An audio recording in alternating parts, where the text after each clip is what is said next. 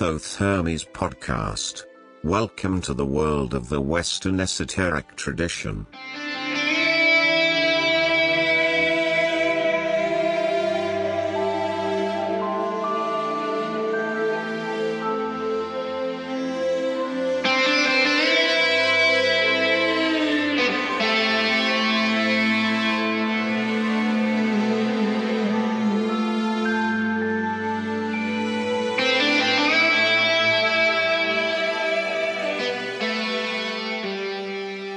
Hello, friends and listeners. Welcome to a new episode 11 of Season 8 of the Thoth Hermes podcast.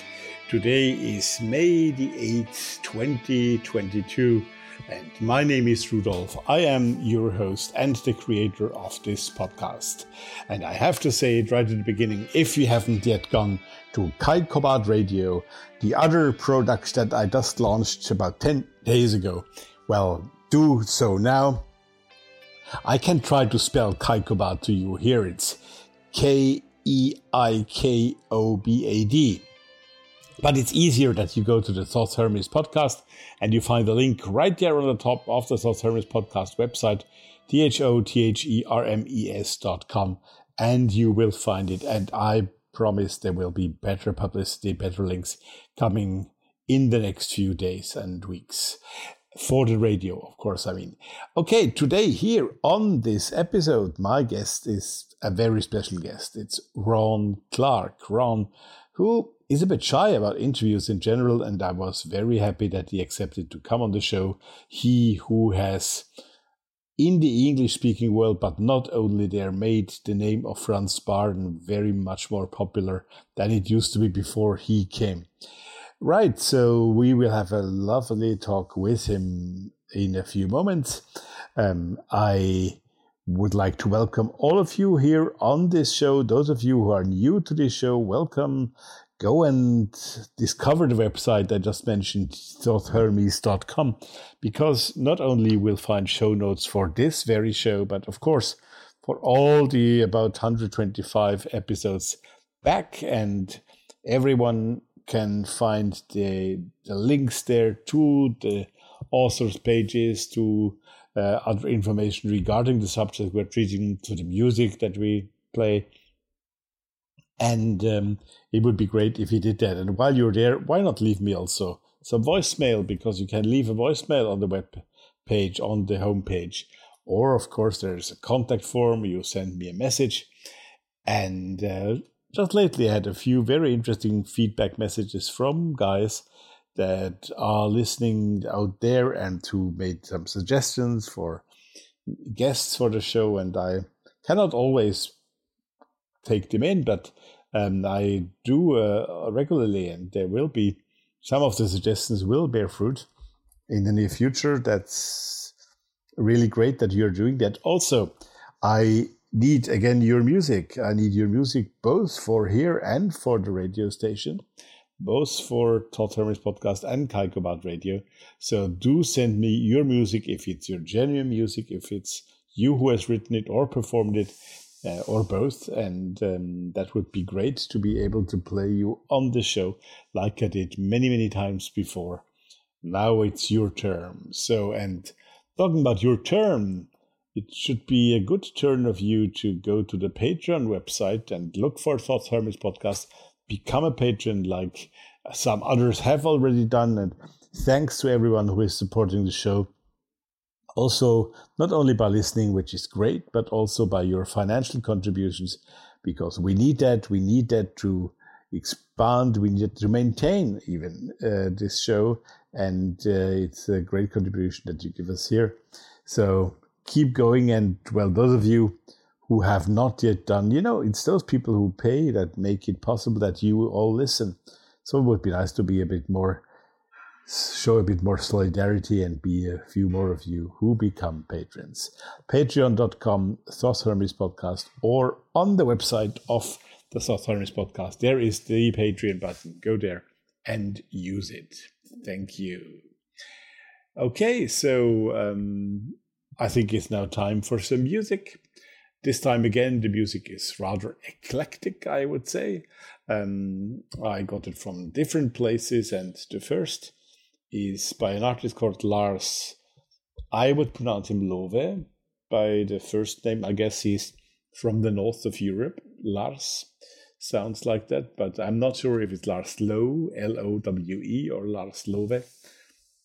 I find him in my researches on different channels where you can get interesting and copyright-free music. So, and it was also not only the music that I liked, it was also the title, which is a perfect fit for what is to come in the interview later on. So the concept of You and I is the title of that song that we are going to hear now. And so let's go and do that. Let's listen to Lars Love and the concept of You and I.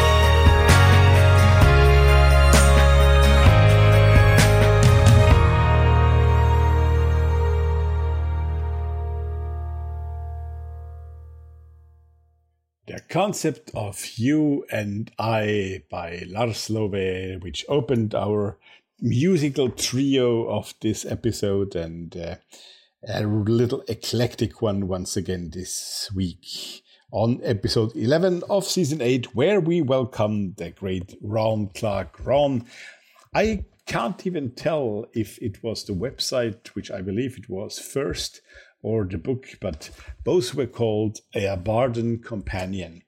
I am sure that many of you out there are aware of Franz Barden, of that famous hermeticist, occultist, who lived in what was then Czechoslovakia between the wars. He was most active, and he created that whole Bardonian system of initiation, a mostly solitary initiation system. You will hear all about that when we discuss that with Ron. And by what happened immediately during the war and afterwards, and of course, because first it was Nazi Germany who oppressed him and all those free-thinking subjects, and then it was the communist system who also did not allow that. In the meantime, when Barden had also died, his work was published, and it was complicated, and most of it was written in Czech language, so it took some time, and Ron was really instrumental in bringing it out into the world with his abardencompanion.com website. And that website was so important and grew to something really big that it was when he decided a few years ago it was now enough. He had given to the world what we had to give in that respect. The website was copied by a German guy, thanks to him, and of course Ron is fully aware of that, and agrees to that. That website is now called abardencompanion.de, but it's still mostly in English. It's just because it's hosted in Germany, and it needed to make a distinction between what was there before. It's the old version, but still the main material is there. It's really great. You'll find the link also in the show notes. Franz Barden has, of course, and I'm mentioning this here in this intro to the interview, has, of course, had also many people who came in his system after him. And maybe one of the most important of those is Emil Steinar. Emil Steinar, who is now more than 80 years old. He lives here in Vienna, and I know him personally, of course, and I speak to him very regularly on the phone. I've often tried to talk him into an interview, but A, he doesn't speak English, and B, he is a bit shy about that, even shyer than Ron, who, he said very spontaneously yes when I asked him, which makes me happy.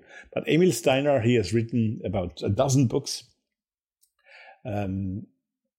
based on the Bardonian system and developing it further into his own versions.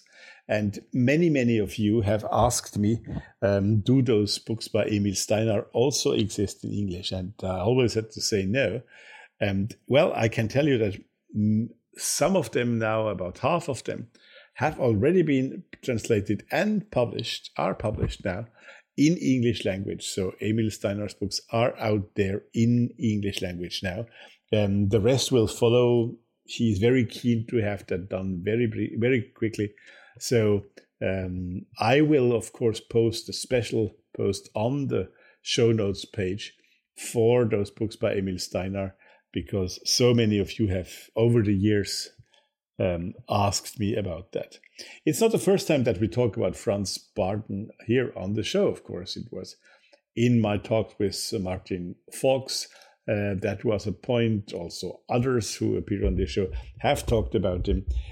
So Barden is really an important figure. And now with Ron, we are going to go in depth into that question. This episode is named Work Thyself. A bit, you will hear it in the show. It came up, that term, because everybody talks about know thyself, yes, but you have to do the work. So work thyself in order to advance in the occult art. That's what we learn from not only Franz Barden, but also from him, and especially from Ron, who tells us very, very clearly that that has to be the path. Right. I think we just go there and now talk to talk to my friend Ron Clark, because it is really for him that we do this episode. You're all waiting for that. It's quite extraordinary that we have him on the show, and I'm very happy about that. Let's go to Northern California, where he resides, and meet Ron Clark. And I will come back in about 32, 33 minutes with some music. For the moment, enjoy.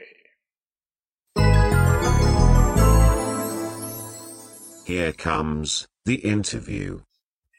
Well, a few days ago, I went onto the internet and I was looking up new books, and I saw, to my biggest pleasure, that on April 17, a new book was published by somebody I really like, by Ron Clark.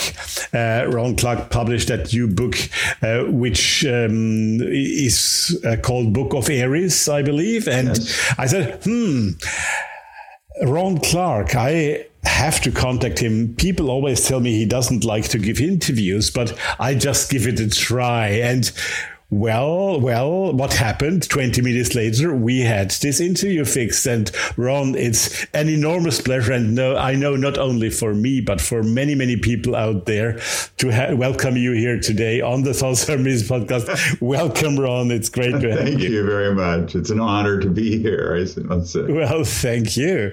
No, it's great because, of course, the ABC, as it was called among the ones who knew, A. Barden Companion, that was the website in English language about Franz Barden and his work and about all around him. And you, Ron, were the creator of that. You were I don't know if you would see it like that, but I see it in a way that you were the promoter of Franz Barden's work in the English language at some point. Would you see it like that as well? Well, it sort of evolved that way. It wasn't my plan.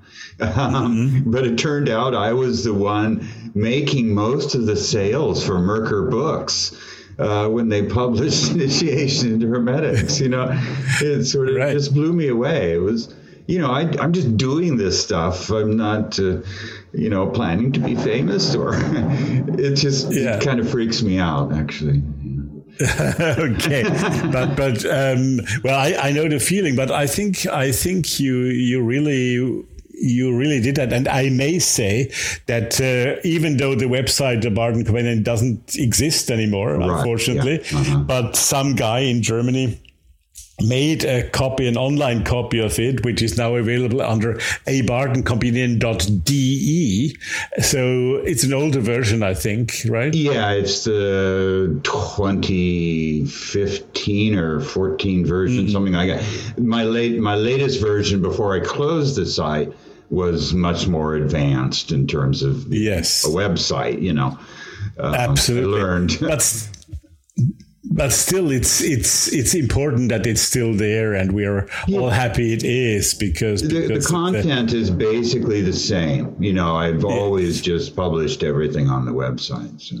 Right, and it's a great resource for everything around Franz Barden in English. No, it's not only English, actually. Not only English, yeah. Yeah. Well, now, of course, the obvious question, the first question I want and need to ask you, Ron, what brought you to Franz Barden in the first place? How did you come to his work, and what did it mean to you in the first place?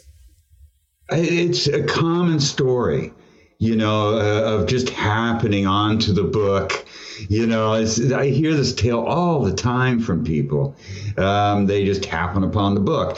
I had been doing just huge amounts of study on occultism, and I came across the words Kabbalah and Hermetics, and, little lights went on in my head.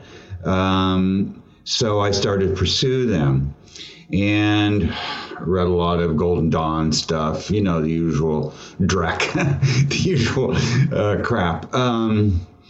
And just opened myself to whatever I could find.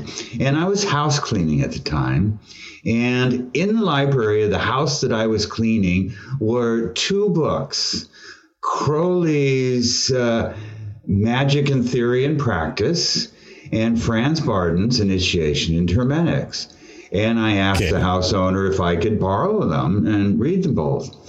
And I took them home with me. And first one I read was Aleister Crowley's Magic and Theory and Practice. Well, I say read, but I didn't get very far. It just made me sick. It just made me sick. The amount of ego, that Victorian sort of way of writing, and it was just felt silly. And I didn't learn anything about magic from that book. So I put it down and picked up Initiation to Hermetics, and I've been reading it since. And that was, almost 40 years ago now. Yeah. Almost 40 years. Geez. So you were in your early 20s then, right? Yeah, I was in my early 20s. Yeah. And, within just a few months, I had my own copy of the Rugeberg edition, which those days wasn't all that rare. It was the only English edition. And that's how it began.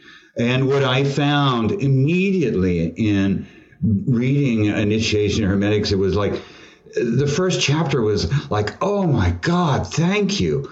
There was something that was going to take me where I wanted to go, not just fill me with a whole lot of dogma. It didn't tell me how to think.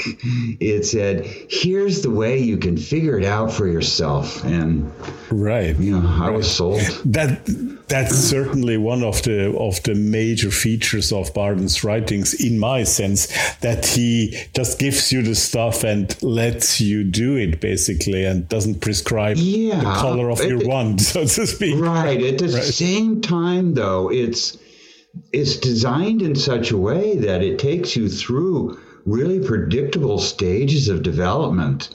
It's sort of inevitable outcomes that aren't apparent necessarily from just the initial reading.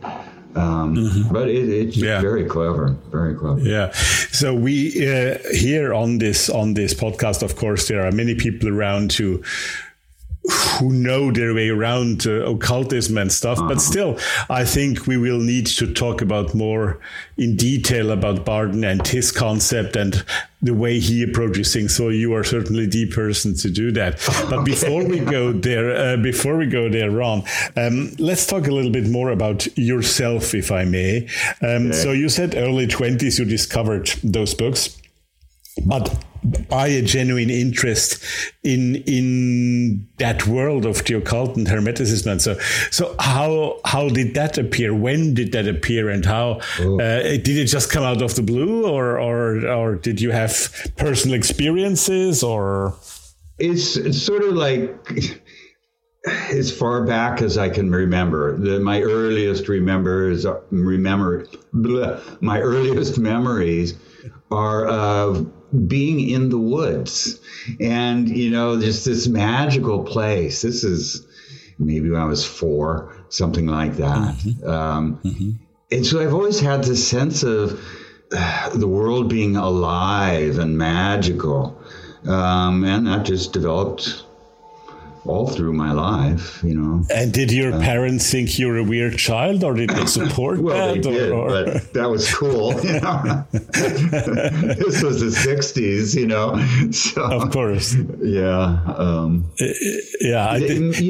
we are certainly encouraged me. They were agnostic, atheists, Unitarians, if that means anything. So they were very open, and eventually they joined the Self-Realization Fellowship, Paramahansa Yogananda. It's amazing. A lot of us Bardenists have history with the Self-Realization Fellowship as well. Absolutely interesting. Yeah. And so at that time you lived in California also? Yeah. I've lived in California my whole, I was born in Tulsa, Oklahoma.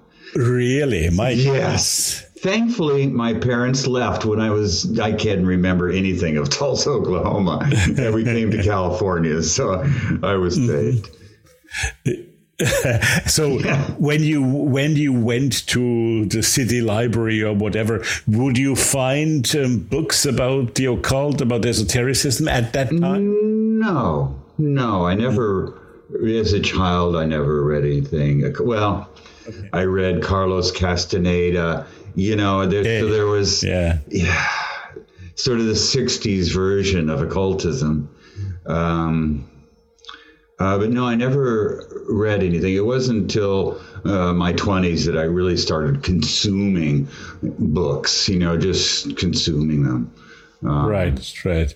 Well, I must admit here for the first time ever that I have a soft spot for Castaneda's books because it was through them that I entered a bit into that world of well, later on you see them more skeptical maybe.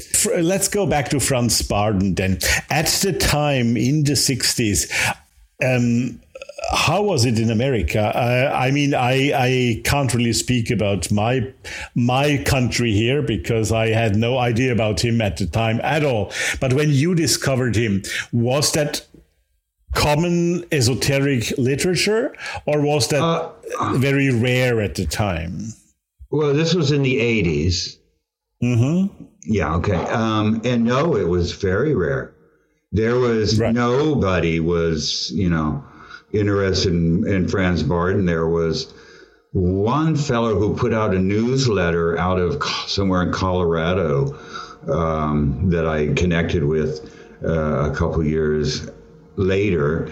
But that was it. There was absolutely no. But this was before the internet. That made all the difference. That's what enabled all of my work is the internet. Of course. And I also believe his personal story, of course, especially in my part of the world, which is very close to where he comes from. The history of, the Second World War and fascist Germany, and then with communist Czechoslovakia. Of course, this was not at all the field where something like that would be able to grow. Right, yeah. It still maintained itself in the Czech Republic. There's a very strong Bardonist community there. Absolutely. So tell those who don't know much about Bardon a bit more. What is so particular about Franz Bardon that spoke to you and that nowadays speaks to so many of us? Well, I think it's his plain speaking. There's no flowery language. He gets right down to basic exercises that you can do to develop yourself. And it follows this sequence of 10 steps, that are progressive. So it's like a college course in initiation, and it is self-initiation. That's what really turned me on. I'd been through an occult group, and there was just too many personalities, and it ended up being about the personalities involved and not about the actual magical working or education. So I found in Bardon this, laid out in front of me from the outset, this path of exercises that I could accomplish, and it all sounded so believable, like it was really his own genuine experience. And so when I started doing the exercises, it started working. I got immediate results. What were those results in the beginning? So when you started with it, what did you feel? The main benefit that I gained was this transformation of my personality. I really blossomed as an individual through this work. Going into it, I was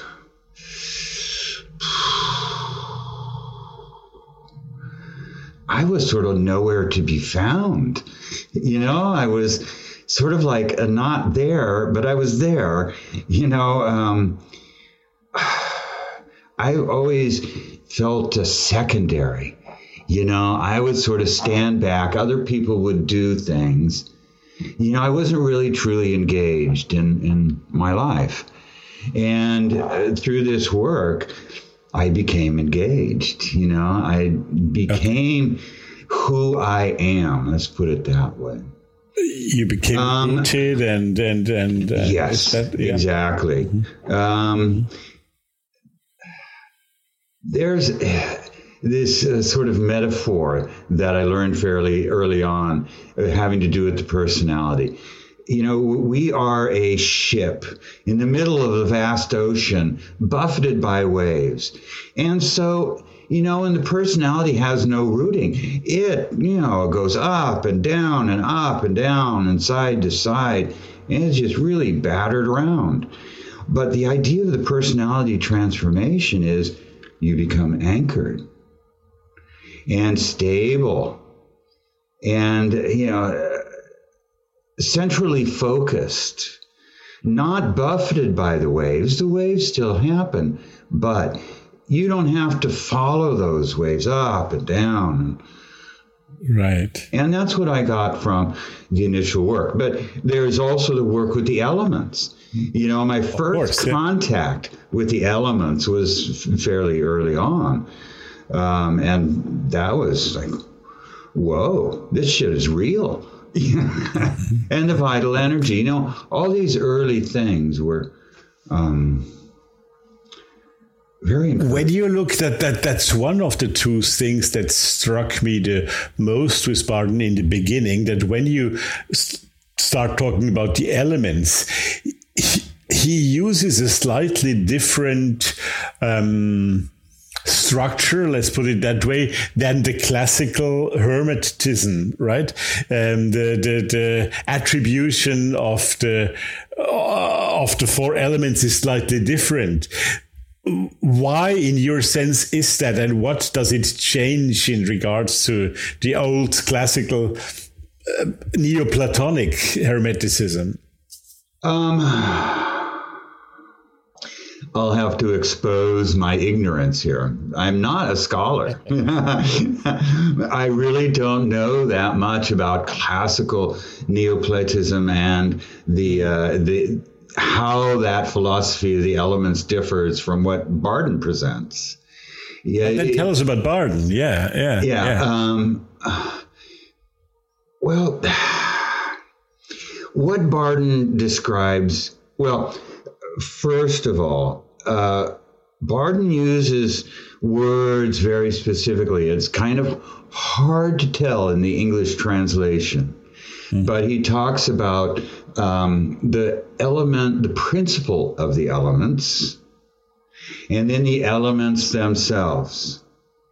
Yes. So there's sort of two sets of correspondences here.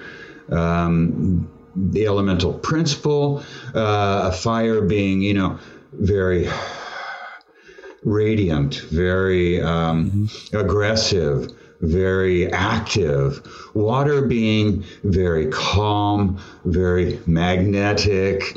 You know, it draws in, it creates forms, etc.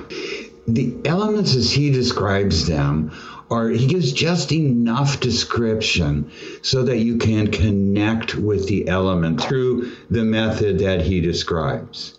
You know, using the creative visualization, you use the creative imagination to create these sensations, these visualizations, and you do that enough with the intention, the will behind it, you do connect with the factual elements. It's sort of unavoidable. You will eventually connect. So that gives you a whole new perspective on the elements, because it's not exactly as he described it.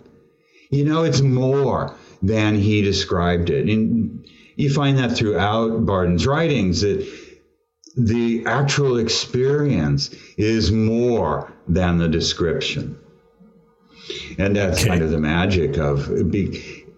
But he takes that, he then assumes in the next step that you will have learned that it is more.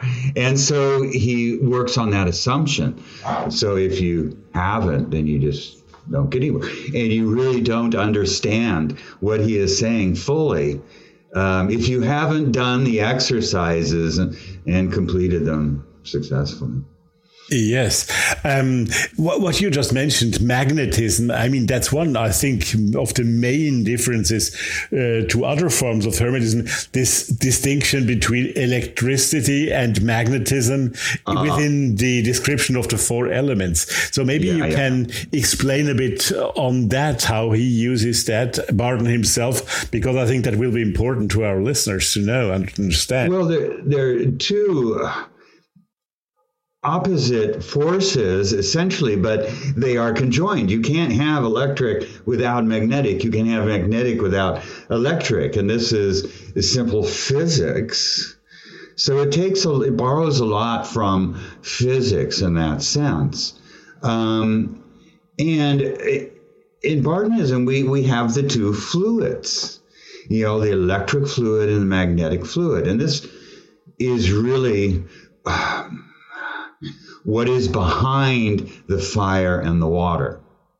Mm-hmm. The fluids create the elements, and it's because of the fluids that we find the electric in the fire and the magnetic in the water.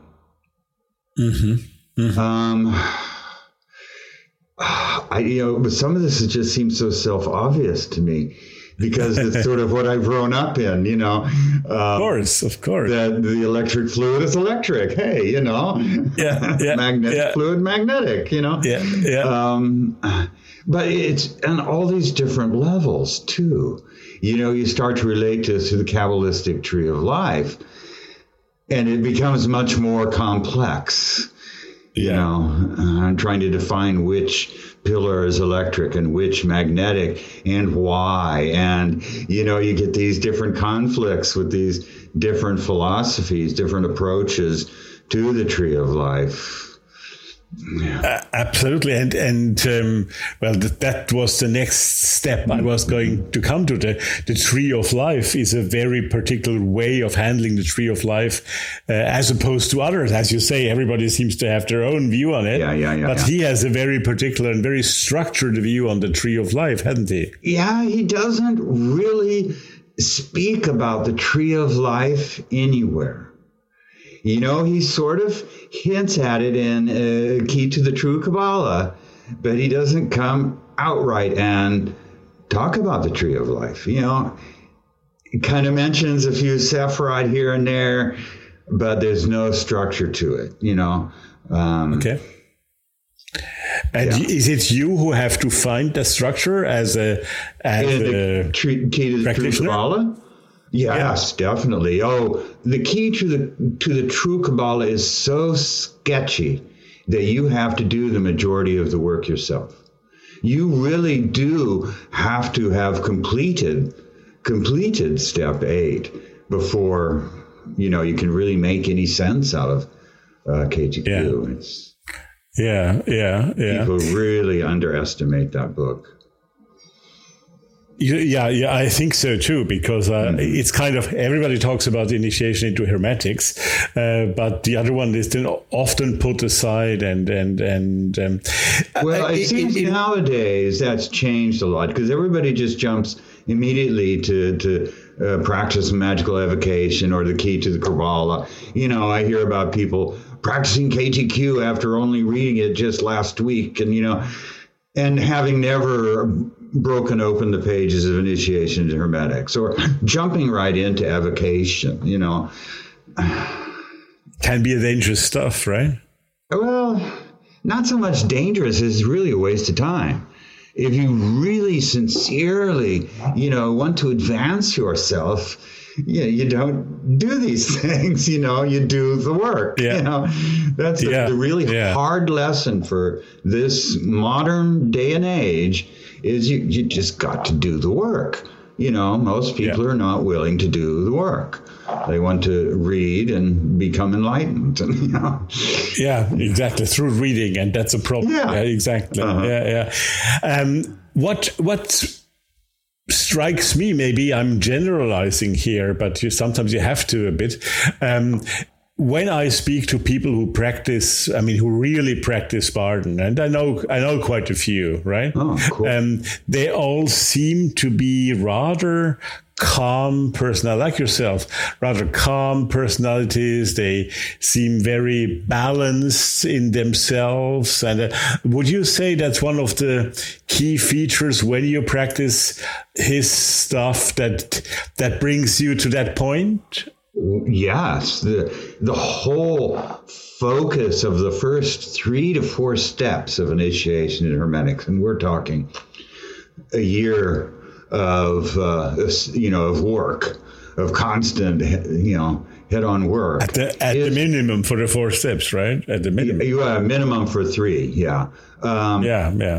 That is all about the transformations of personality and reaching for the astral equilibrium of the elements, which is balancing all these parts of the personality. I like to call it positivizing all the parts of the personality, taking the negative traits, finding what the positive root was, where that negative trait was given birth back when you were a little child, usually. What positive need were you trying to meet at that time, and bring that positive root out in the trait and positivize the negative trait. And that has a very balancing effect. That's the know thyself in his person, right? Yes. That is that's what initiation into Hermetics is all about. Know thyself. And it's not just know your personality. It's know the whole of self, because there's a whole lot more to ourselves than our personal ego, and so initiation in Hermetics is the journey of really, really sincerely getting to know yourself, every part of yourself. We just mentioned Castaneda in the beginning, and that reminds me in general of shamanism. And serious shamanists often talk about those 3 levels: the underworld, and the other world, as opposed to the world that we live in. Right. Uh-huh. And I sometimes have the feeling that Bardhan, more than other Hermeticists, if to generalize again, uses those.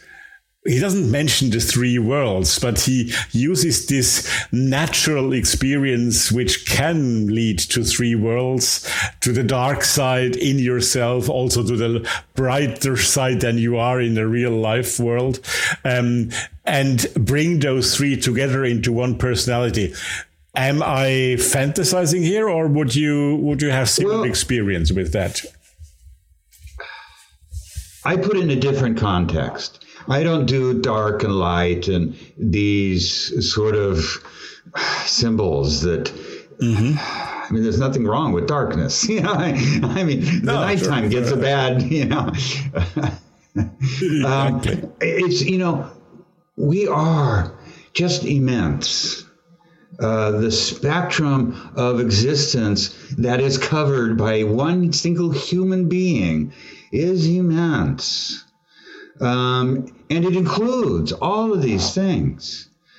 So to me, it's about knowing all those parts of self, identifying them, understanding them, learning from them, and learning how to put them all together in a positive way. That's what it's all about for me. In my latest book, I talk about clearing the channel between the I and the lower, this physical here in the present moment of time, space, body. And that's what initiation is. It's making that connection between the very highest, I put that in quotes, highest level of all awareness and this infinitely finite bit of awareness that we are. And that, opens up the wholeness of self. And that to me is when we're capable of true magical action, when we're that integrated. Right. It's all about integration of self. May I pick up one thing that you just said and ask you to deepen that a little bit? What now within Barden and beyond or beside Barden, what is initiation? What for you, how would you define initiation?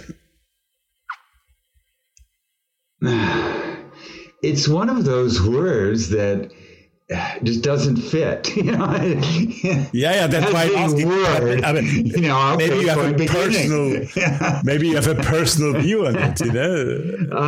For me, it's know thyself. That is initiation, knowing myself, discovering what self is, and what myself is, and how it all interrelates.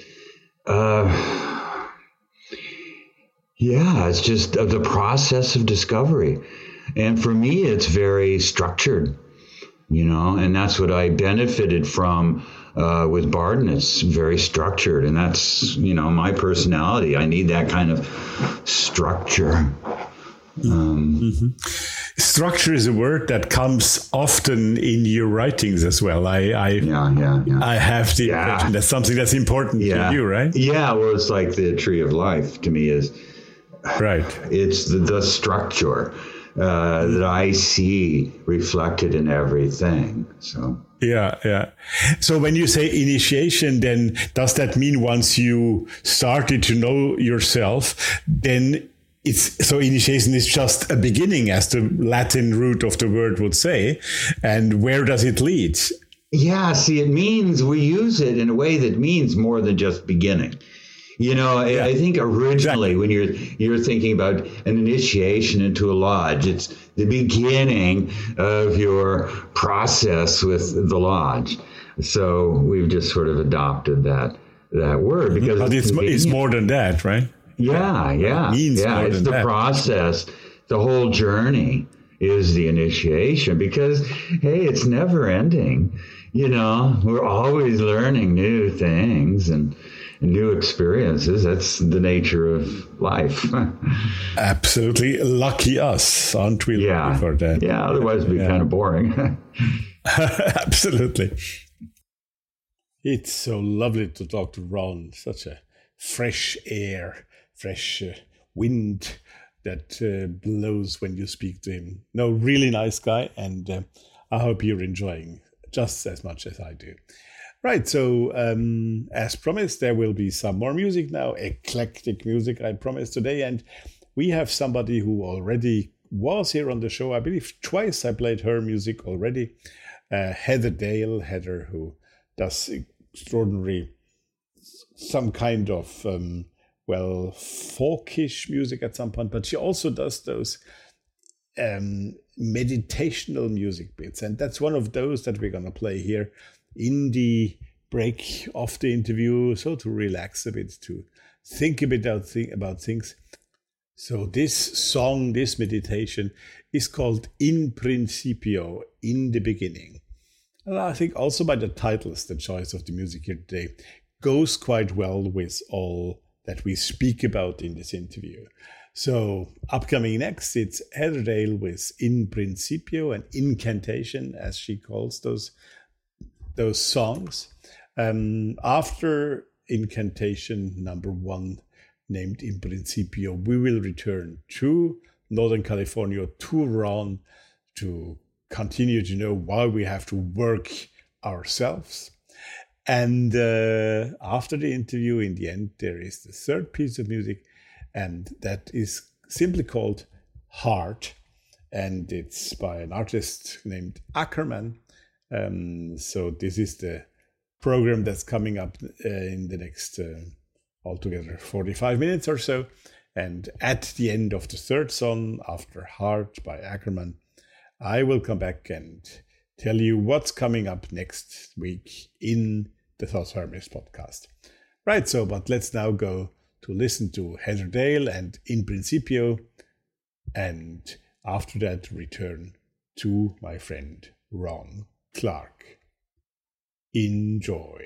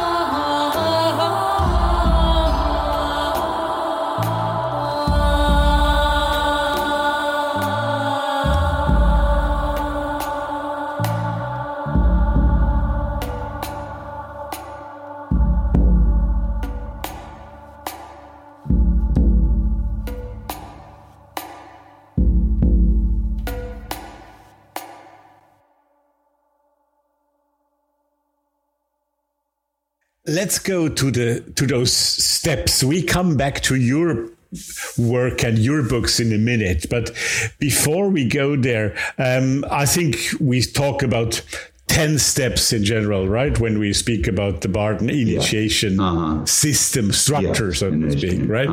And the impression that you get sometimes is that many people would say, and maybe you can explain your feelings why that is, it is extremely demanding, extremely difficult, and there seem many people who give up after step 2 or 3, right? Is that also the impression that you have? And why is that? And it's not just the people, but there might be a reason for that, no? Yes, there is a reason for that. Number one reason is people misunderstand what Barden has to say in initiation into Hermetics. They have all these preconceptions, thanks to all the New Age literature out there. They have preconceptions about what's expected with each exercise. Like I had this fellow just the other day who wrote to me saying, "Thanks for your video. I was stuck on step 1 for 10 years. But step 1 should take a month. 1 month. That is the level. What would he get stuck at, for example? Well, the emptiness of mind is a big sticker for people. Because they think that in the step 1, they have to master emptiness of mind to the same degree as a Buddhist monk who's been doing it for 50 years. Okay. That's just, because that's what they've convinced themselves. Or the focus of the one-pointed focus. They expect the rest of the world to just disappear while they are focused on their point of concentration. But that just doesn't happen. The rest of the world goes on. That horn honks in the distance. The point is you learn how to accept that and have it not interrupt your focus. It still goes on, but it doesn't interrupt you. That's a very interesting point. Thank you. So, developing the soul mirror, people get lost in that because it's a confrontation with the most uncomfortable parts of self.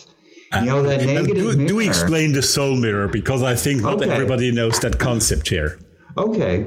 The soul mirror in Barden's nomenclature is this catalog, this list that you make of your negative and positive traits.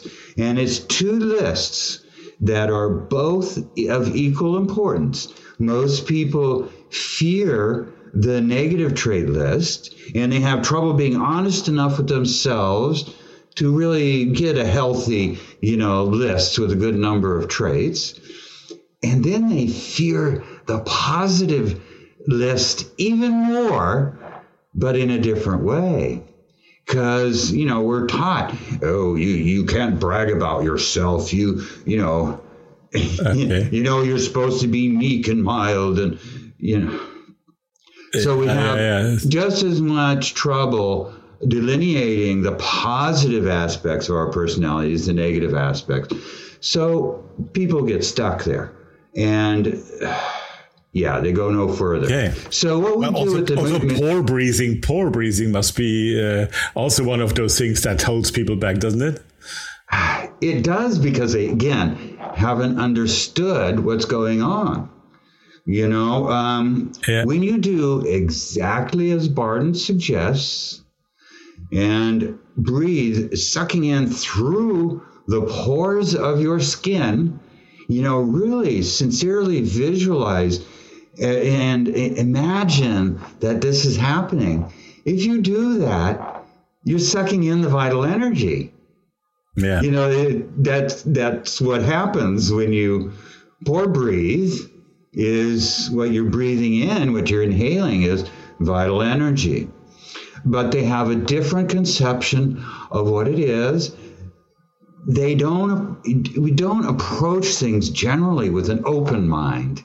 You know, we go into things with a set of assumptions, and those are what get in our way over and over in this path of initiation, especially. Okay. So you were saying that basically the difficulties that many experience with Barden's Path are because they are trying to be too perfect in the first place. Yes. Would that summarize it correctly? Yes, that's a good way of putting it. Yeah, we go into it with unreasonable expectations. Yeah. And, you know, really not reading the words that Barden wrote. You know, a lot of people read parts over and over, and then, you know, a couple of years later, read it again, and it's like, oh, I didn't realize he said that. You know, because I never saw that word in the book. You know. Is his terminology, you just mentioned terminology when we talk about the mirror, for example, is his terminology very specific, like on another level, Rudolf Steiner, for example? So when you read Steiner, you have to know certain words, how they are employed in his terminology. Is that also true for Barden in a way? Yes, it is. I think it's true for every writer. You know, I certainly have developed this sort of Ronnian vocabulary that makes sense when I use it. That's a nice one. The Ronnian vocabulary. I like that. Yeah. Now, I see what you mean. Sure. Yeah. But it's. I get the feeling with Barden it is stronger than with others, isn't it? I guess. I don't know, because, you know, I've encountered that in every thing that I've ever read. You know, try reading an ancient Kabbalistic document. Yeah, no, of course. No, of course, you're absolutely right. So it's just a matter of getting used to the vocabulary that he uses. We were throwing out those names, initiation into Hermetics here and the True Kabbalah, etc.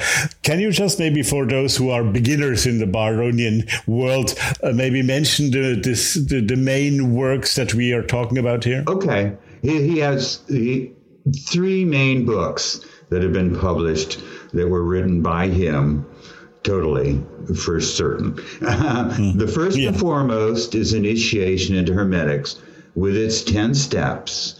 Then came the Practice of Magical Evocation, which is about, you know, performing evocations. And that, according to what he wrote, is to be pursued only after one has completed step 8 of Initiation to Hermetics.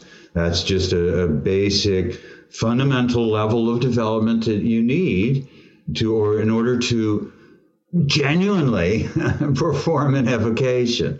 Now, evocation for him is primarily process of mental wandering.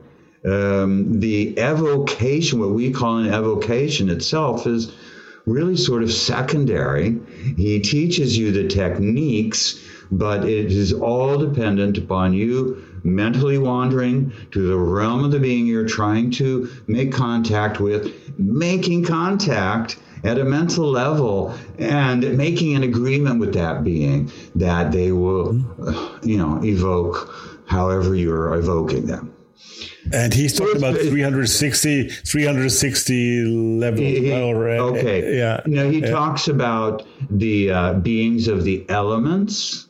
He talks about the beings of the zone girdling the earth, the 360 degrees of the zodiac. Yes. And then the beings of the planetary spheres. So it's sort of a hierarchy, starting with the elemental beings, then the zone girdling the earth, and then beyond, from the moon on up. Okay. And that's, infinitely expansive work, Of course. It sounds like it. Yes. Yeah. Then his third book is called The Key to the True Kabbalah. And he spells Kabbalah in this odd way, Quabbl. Yeah, Kabbalah. Which He does, I think, for a very specific reason, but having to do with the associations with the letters. He has the qua, that sound in his letters. But this is unlike any Kabbalah anywhere else written down in the universe. It's about Kabbalistic speech, uttering the letters Kabbalistically. And he doesn't specifically use the Hebrew letters. He does kind of, but he's using the Germanic letters than the Hebrew letters, although, they are closely related. So it's about sound a lot also, I believe, yes, right? It is. It's all about speaking the letters and speaking them individually and in combination. And that's very advanced work. And he says, again, you have to have completed step 8 before even beginning to work with his method of Kabbalah. Because there's a lot of using the creative imagination in there too, because it's more than just sound, it's color, it's sensation, it's meaning, it's what he calls legality, it's meaning. All of these things are involved in Kabbalistic utterance. So what would you think? I mean, I know it is difficult to establish that, but somebody who took up the work, you said it's about 1 month for step 1, but in order to get to step 8 in a serious way so that you can start working with the 2 other books, how much time would that take a serious student in your sense? It varies so radically from person to person. I would say at least 5 years. Right. I would say at least 5 years with someone who's fairly gifted. And has. I was going to say that he must be quite good if he's going there in 5 years, probably. Yeah, he or she. Yeah, absolutely. But it's. Once again, you said that earlier, but it is a solitary path, right? There are no Bardonic group workings, right? Well, there are. There's all kinds of groups around that I don't know how they do it. It's never made any sense to me. But there are, there's in Prague, there's a group of Barden students who do regular work together, and there are around the world. A lot of them, the groups that I'm aware of people who get together, and they include a lot in the Barden work. It's not just Barden work that they're doing, but Barden is part of it, so to speak. But, whatever path you're following, you got to do the work yourself. It always comes down to what you're doing. This isn't the sort of thing where you just sit at the foot of the guru and the guru, gives you all this information and evolves you. It doesn't work that way in Hermetics. It doesn't really work that way anywhere, because eventually, as lifetimes go by, you got to do the work yourself. So work yourself, would that kind of be a motto if you work Bardonic? I would think so, yeah. And just do it. It's probably the big phrase in advertising. But when you say just do it, that brings me, of course, to you now, to you yourself. What made you create that great website resource? What made you start doing more than just your own personal practice? What was the motivation behind that? Did that come from the Barden work, or is that something exterior to it? I think it came from the Barden work. It really started back in 1992. I think 92, I was involved in a discussion group on AOL. You know, only us old folk remember AOL. Oh, absolutely. And us folk, we are about the same age, you know. That veered off into hermetics as a subject. And I was inspired in that conversation. It came up about the hermetic, the Emerald Tablet and the meaning of the Emerald Tablet. And some ideas were offered that I thought were just bull. They were just really wild, out there kind of garbage. And so I wrote a commentary in segments about the Emerald Tablet. That was sort of my first writing that I did. And it just blossomed from there. You know, being involved in conversations with people on discussion groups. There was then Yahoo groups and, you know, all this kind of thing. And I did that for quite a few years. And that's where it all started, really, because, you know, writing answers to people and their queries about initiation to hermetics is how the first commentary came about. It was, you know, built from answers that I was giving online. And you then started also writing your own books, right? You started. Yeah. What was the first of those books on Barden that you wrote? The first book that was ever published was A Barden Companion. You know, my initial commentary on initiation to hermetics. Practice of magical evocation, key to the true Kabbalah. And what would you say does it add for the practitioner when he starts? What does it add to the Barden texts? Don't be shy. I know it does. Well, I think the main thing that it added was a sense of camaraderie. You know, someone talking to you that has been through these exercises. Mm-hmm. That, I think, was the greatest value for people, because, you know, I read it now and I think, oh God, my second commentary on initiation to hermetics was far better than that, just far better. And then my third commentary, the video on the companions along the way, you know, was even better. Well, so good. It gets better every 10 years. You know, if I live another 10 years, there's probably going to be another one. Dear. And you just issued also the 10th anniversary edition of the 8 Temples meditation, right? Well, I did that on the 10th anniversary, which was whenever it was 2010 was the 10th anniversary, or 2012 was the 10th anniversary, because the 8 Temples was published at the same time, or almost the same time, as the first edition of Barden Companion. Okay. Then 10 years later, I did my second edition of both. Okay. So what is the 8 Temples meditation project? What is that? Okay, the 8 Temples is something I wrote quite a long time ago.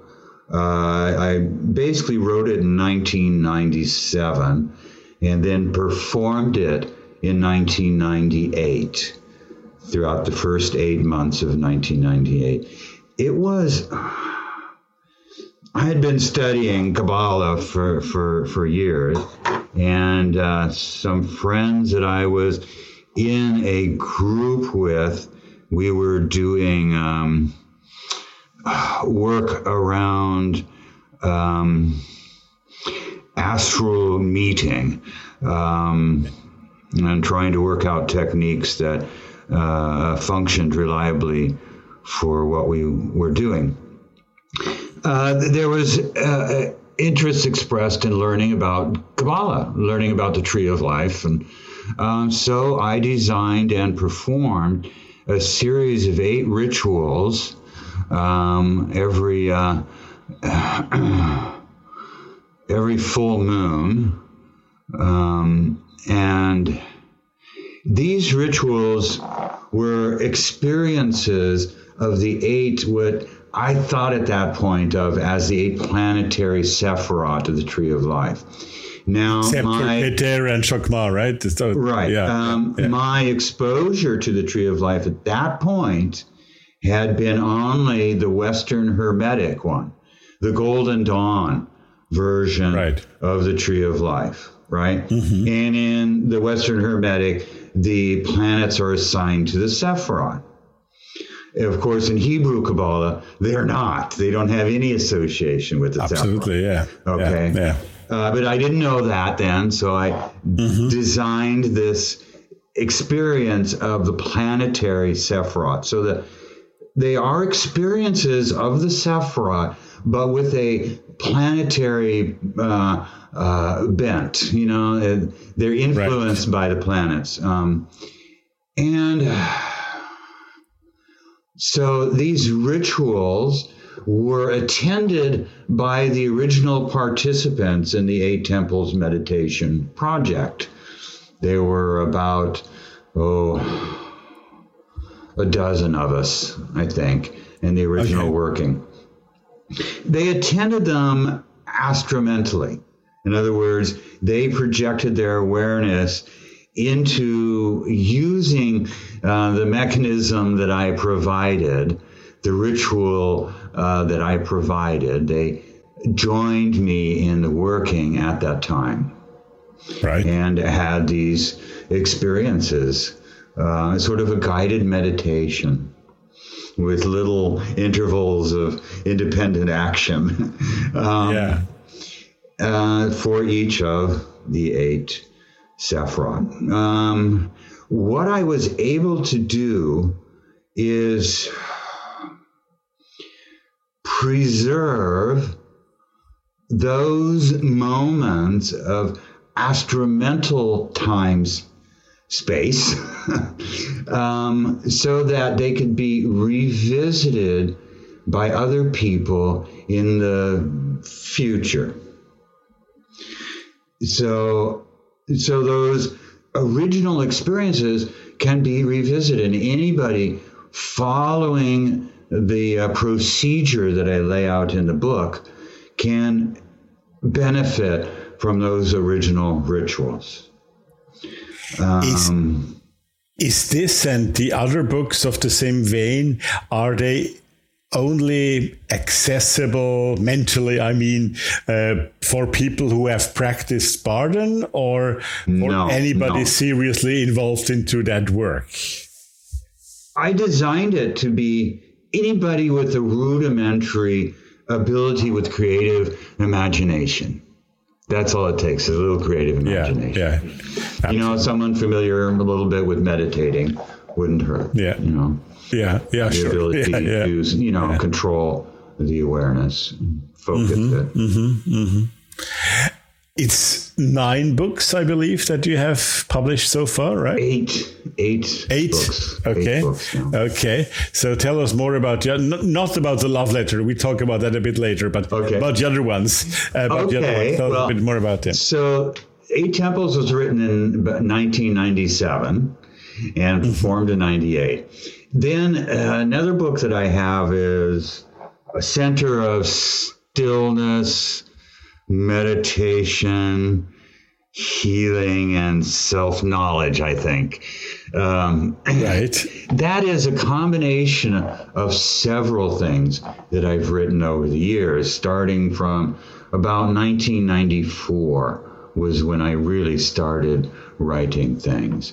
And that contains a Center of Stillness meditation, which is a really basic meditation using your creative imagination to really isolate your awareness, isolate it from the 7 senses that I recognize in the in this meditation. You know, the usual 5 physical senses plus the emotional tone I consider that a sense. Basically, it's a sensory organ as we navigate the world. And the mind chatter, which narrates everything constantly. That I include as a sense, because it really is part of our sensory apparatus that we use to integrate into the world. So this meditation about isolating your awareness from all of that noise and just being in that center of stillness. Then in there is the Ron's self-healing Archaeus. Yes, which is a very alchemical process that has to do with the self. Know thyself again. It is about integrating into the physical body, integrating into the astral body, and integrating into the mental body, and then a process of separating these bodies from the physical shell, letting them rest and reintegrating them. So it's about solve et coagula, open it all up, blow it all apart, and then put it back together. And but in a very practical way, yes. Yes. And this really is about knowing yourself and experiencing all the aspects of self, using that structure, that's inherent in Barden, inherent in the Tree of Life, etc. Then there is the magic of Yod-Heh Vav-Heh Adonai. And this is a very mystical sort of work, centered around a Hebrew canticle, which you say to a specific tune, and you perform certain energy work while you're doing it. And if you do all this correctly and open up the connections between different aspects of yourself, a specific kind of light is generated. A specific kind of light that only human beings can generate, which I call the Adonai light, the rainbow-hued Adonai light. And then you learn to do various magical things with that Adonai light. And then let's see what else is in there. I think we have the 231 gates of initiation, right? Oh, well, that comes later, really. That's a different book. There's Permutations of the Tree. From my 2 books on Kabbalah. The 231 gates of initiation came about throughout the 90s. It wasn't until about 1998 that was finally formalized. And that enumerates 231 combinations of Sephiroth that exist within the tree of the Western Hermetic, or as I call it, the Hebrew tree of life, because it uses the truly Hebrew attributions of paths. 231 different forms made by the tree of life, following specific sort of rules, that when you explore them astromentally, using your creative imagination, they make changes within you. It is sort of like Kriya Yoga in that sense. You are doing these things that transform you just by doing them, with the aim of fully integrating the self, following the structure of the tree of life. Yes. And then permutations of the tree is the same thing, but with the Gra tree, which is an entirely different approach to the tree of life. Okay. It's the tree that I use exclusively now. Yeah. So Kabbalah for you is really the center of your work nowadays, right? Yeah, it always has been. It's been, developed along the same timeline as Hermetics, Also that latest book, I believe, the Book of Aries, is very much about that subject, right? Yes. The path of brilliance is, of course, a very Kabbalistic way. It's all Kabbalistic. Everything. That's the one that brought us together here. That book. Yeah. But I have to, a book that is also, when you then open it, talks, of course, about Kabbalah. But the book that I wanted to put last is this, I think it was published 3 years ago, which is called Love Letter to a Dying World, a Handbook for Humanity. A wonderful and beautiful title, which sounds rather pessimistic as a title, but then when you start reading the book, it's everything else than pessimistic, right? Yeah. So what inspired you to that?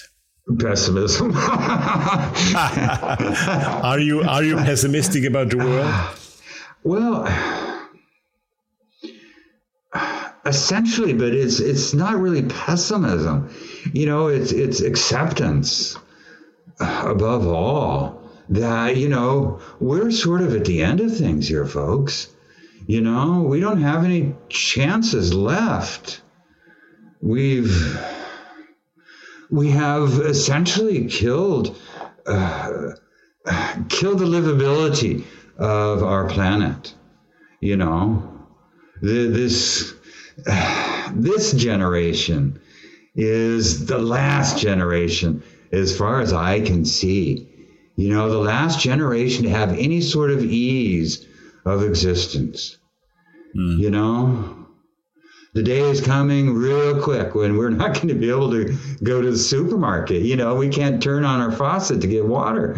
That's right. Coming on really quick. We won't have air to breathe. It'll be too hot.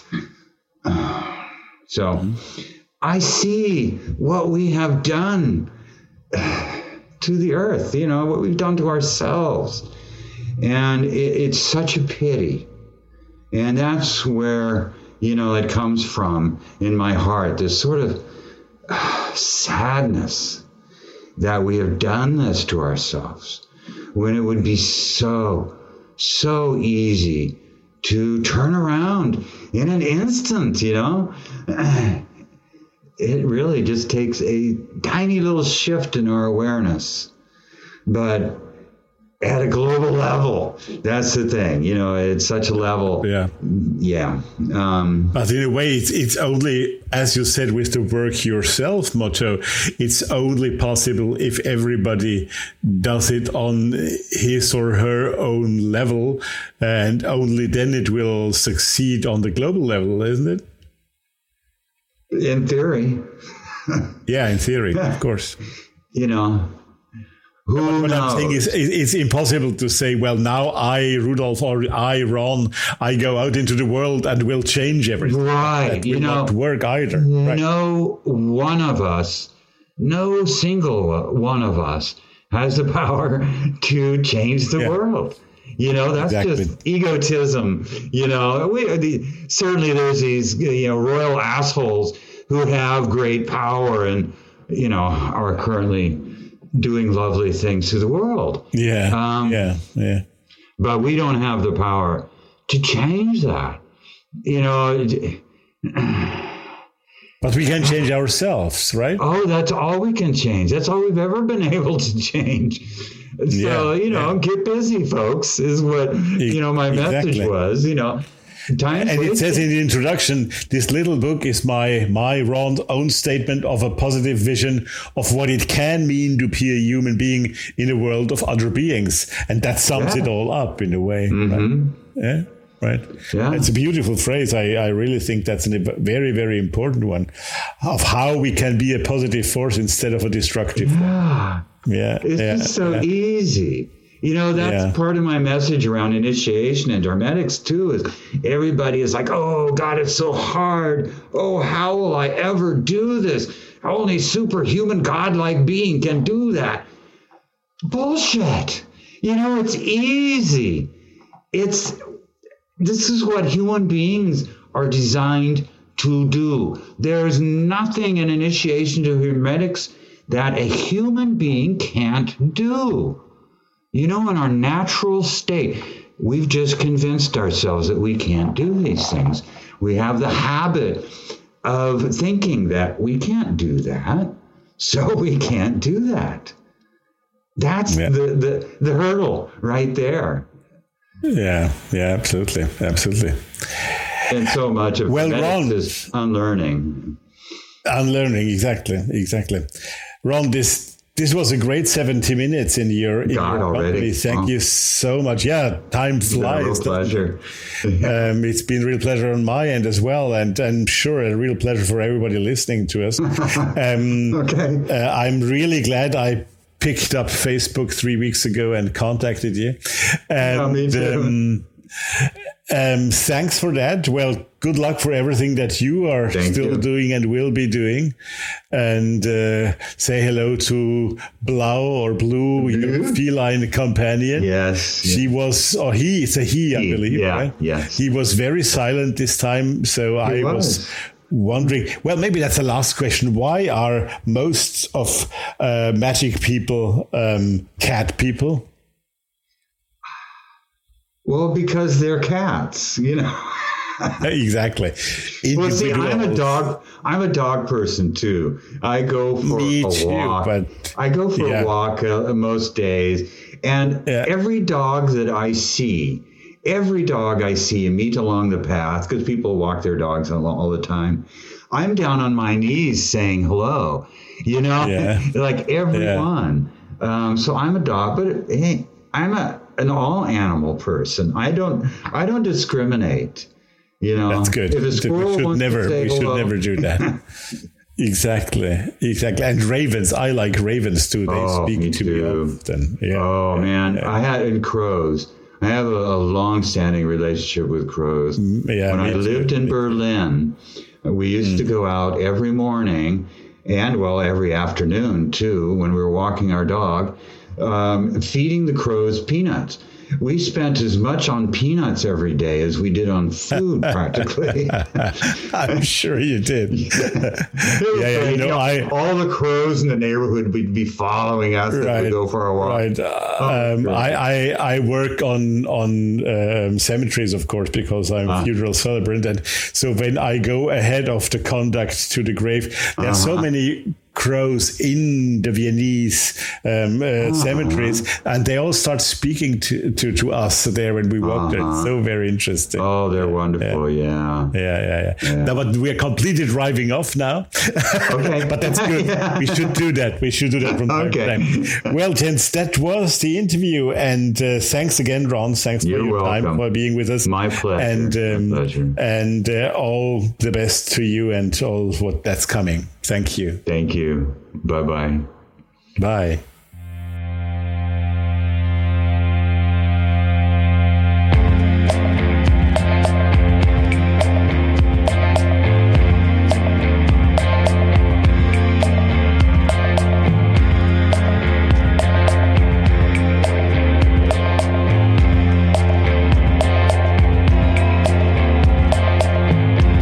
Cold ground, I leave you now.